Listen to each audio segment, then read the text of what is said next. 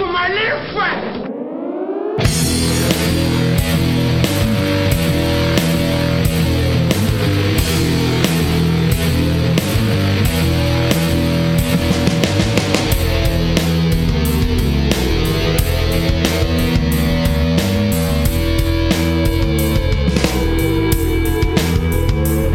There's my version of reality, and there's your version of reality. Now, premise one seems obviously how God language actually works. Why does this actually lead to atheism?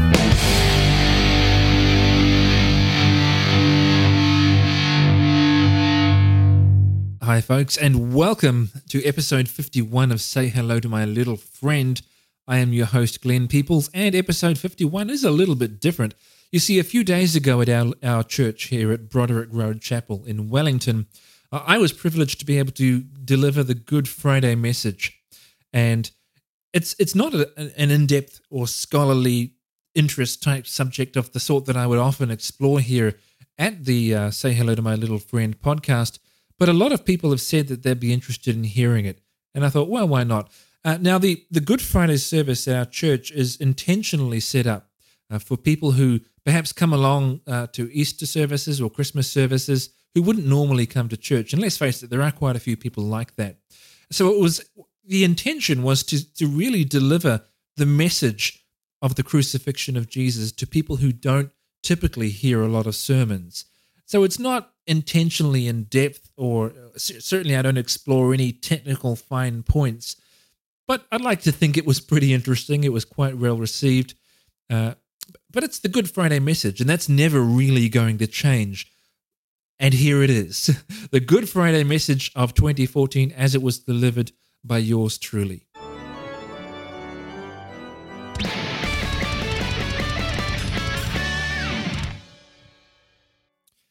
It must be nearly Easter again. And you can tell, because every time Christmas or Easter draw near, suddenly the media becomes interested in the sensational stories, not in the Easter story or the Christmas story, but the sensational stories. New evidence, Jesus never existed. Shocking revelations that the church rewrote the Bible and suppressed the original true gospels. This just in, Jesus had a wife. Now, it doesn't matter if those things have been seriously discussed by historians and New Testament scholars, and that there is a consensus that the sensational claims are just not true. So what? Sensation and scandal is what people want to hear. So that as Easter approaches, we dare not think about what it really means, but instead we're caught up in as many distractions and scandals and excuses to look the other way as possible. Now, one of those distractions, one that rears its head from time to time, in certain forums anyway, is the idea that really the Christian story about Jesus, the God who became one of us and who died for us, is copied from dozens of other ancient myths that came before. Horus, Osiris, Dionysius, Mithra, and others. That's another talk. It's one that I've given before, but the short story is that at the historical level, it's just not true. If you look at the lives of these mythological figures, they didn't get crucified. They didn't have 12 disciples. They didn't rise again, and they didn't atone for the sin of the world. So the parallels just aren't there. But as I said, that's another talk all by itself. But there is something to say here about myths, ancient and modern, and the gospel. The gospel is actually the truth behind many of the myths that we know. Now, what do I mean by that? Modern myths. Let's think about modern myths. We don't, in our culture, have the storytellers who sit around the fire in the town square and pass on the myths or the stories. What do we have? Well, we have movies and we have books. People do still read books, but movies are probably a bit more popular in our culture. Maybe. I want you to think about some of the best movies that you've seen, or the stories that you've read, or just some of the most popular movies.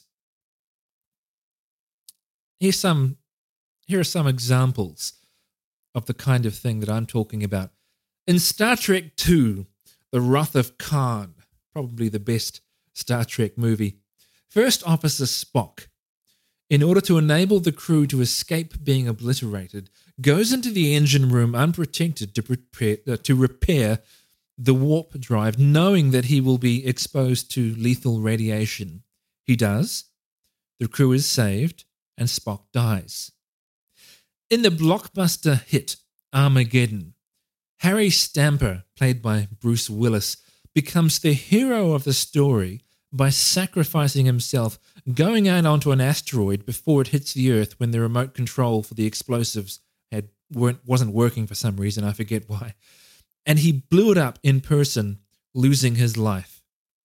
Let's go to a book. In Charles Dickens' classic A Tale of Two Cities, Sidney Carton, who had been seen as a no-good drunk until now, steps in and tricks Darnay into switching places with him so that Carton goes to the guillotine in his place, from where we get the well-known line, "It is a far, far better thing that I do than I have ever done." In Star Wars VI, Return of the Jedi, possibly the best Star Wars movie, it's a toss-up between that and The Empire Strikes Back, Anakin Skywalker, now known as Darth Vader, sacrifices himself to defeat the Emperor and save his son, bringing balance to the Force.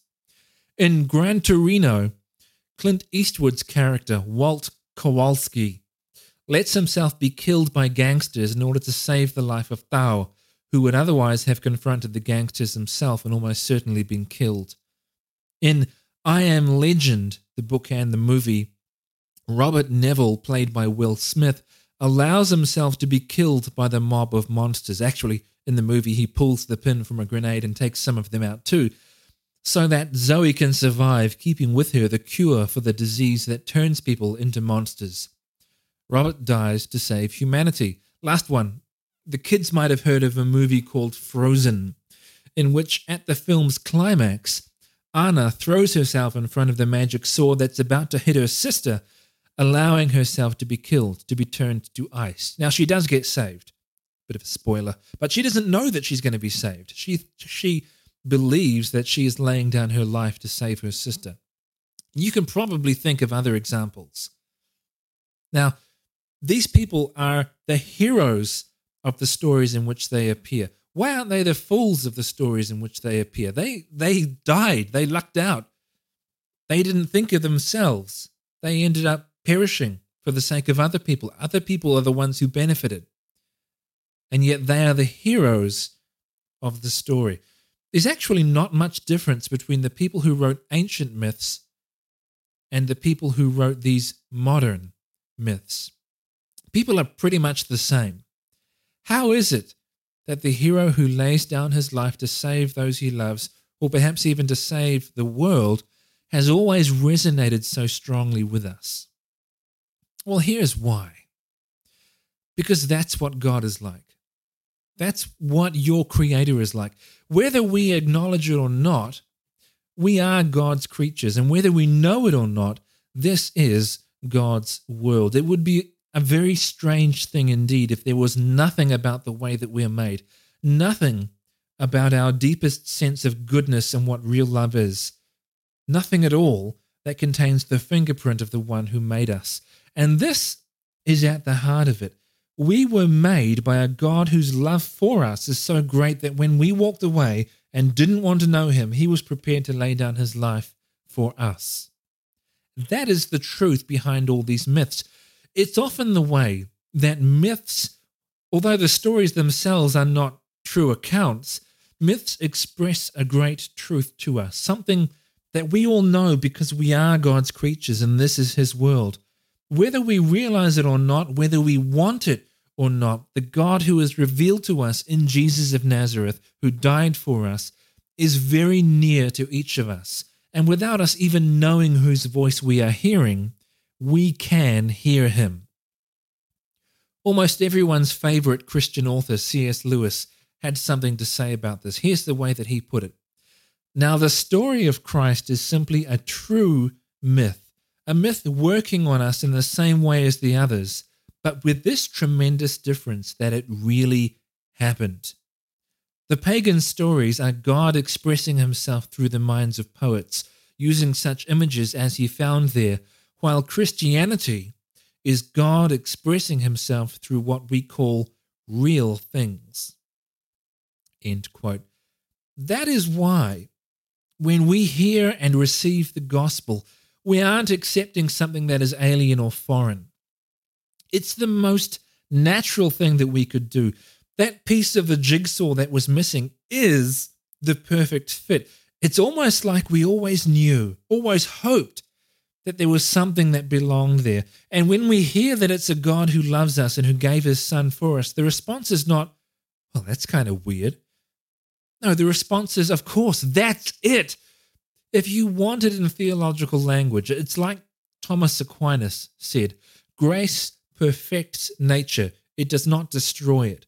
In other words, when God calls us to embrace the gift of his son, he's not calling us to abandon our natural humanity and become something else.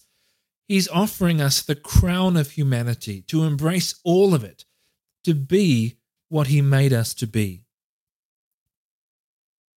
But that raises a question.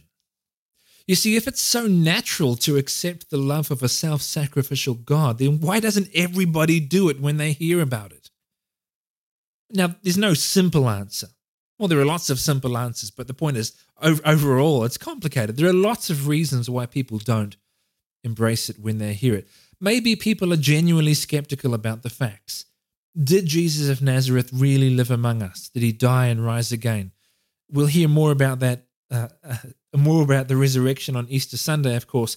But these are good questions. Yeah, they're fair enough questions. And I think that there are good answers to them. And actually, the historical Jesus of Nazareth and his death and resurrection stack up surprisingly well. Surprising to some people anyway. And I've spoken about that before, and I'll probably speak about it again. But that's one kind of reason. There are genuine questions about the truth of the Christian story. Are these real things, as C.S. Lewis calls them? But there is another reason. You might think of it as a deeper reason. You see, accepting the love of this God, accepting the love that God offers us in Jesus of Nazareth is easy, but it's also really hard. You see, it's easy because it's free. And this is what Christians have always said. You don't have to be good enough for God to love and forgive you. Otherwise, we'd all be in trouble because none of us is perfect, right? It's free. It is a gift. You don't have to be good enough. But it's really, really hard depending on your attitude, on your heart, because the love of God is a promise that comes to you in 3 words. I forgive you. Think about why that might be a problem. Forgiveness is great, right? It's good to be forgiven. Well, maybe, if you're in a position to accept forgiveness. But it can be devastating. It can be the hardest thing in the world. Imagine if you're married that you are fighting with your spouse. Or if you're not married, imagine that you're fighting with your brother or sister or fighting with a friend. There is this almost a war between you. There's this impasse that you feel you cannot cross. You're not even speaking to each other. And then they approach you and say, listen, there's something that I have to say to you. What do you hope it's going to be? Maybe you hope they're going to say that they're sorry and you're right. Right? That'd be nice. But then they open their mouth and they say, I forgive you. Man, that can be the most irritating, annoying, even heartbreaking thing that you could possibly hear. I forgive. They forgive me? How dare they? This is why, or it's one of the reasons why Jesus said that if you want to be a part of this kingdom, if you want to be a part of what he is doing, you have to humble yourself and become like a child. This is, I suspect this is why, or partly why, the brother of James had this insight. You see, James was the brother of Jesus. He grew up with this punk. And then he finds out that this, I mean, even if your brothers and sisters are good people, even if they don't do anything wrong, you clash with them. They rub you the wrong way. And then he finds out that his brother is the Messiah. That can't have been easy. Well, I can imagine how it might not have been easy. And so James had the insight to be able to say, as he does in his letter, The Lord opposes the proud, but gives grace to the humble.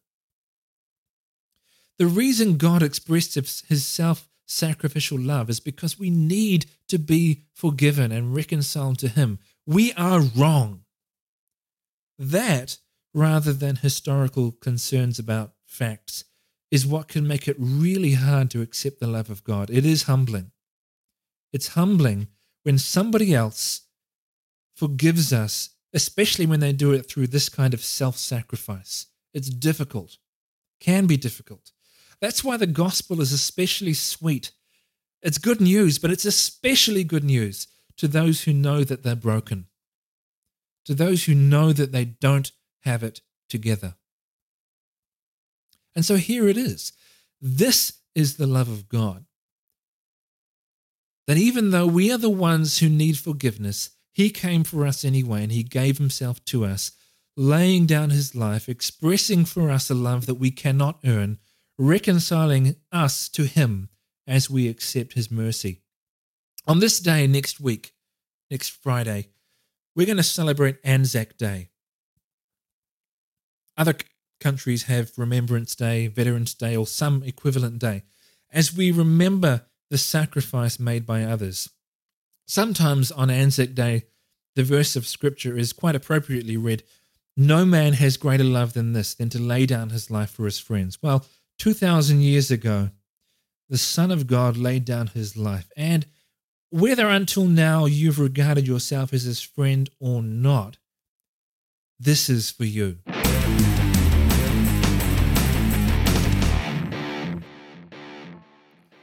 So there you have it. That's what you would have heard had you been sitting, or something like it, I do tend to ad-lib, had you been sitting in one of the pews at Broderick Road Chapel on Good Friday 2014.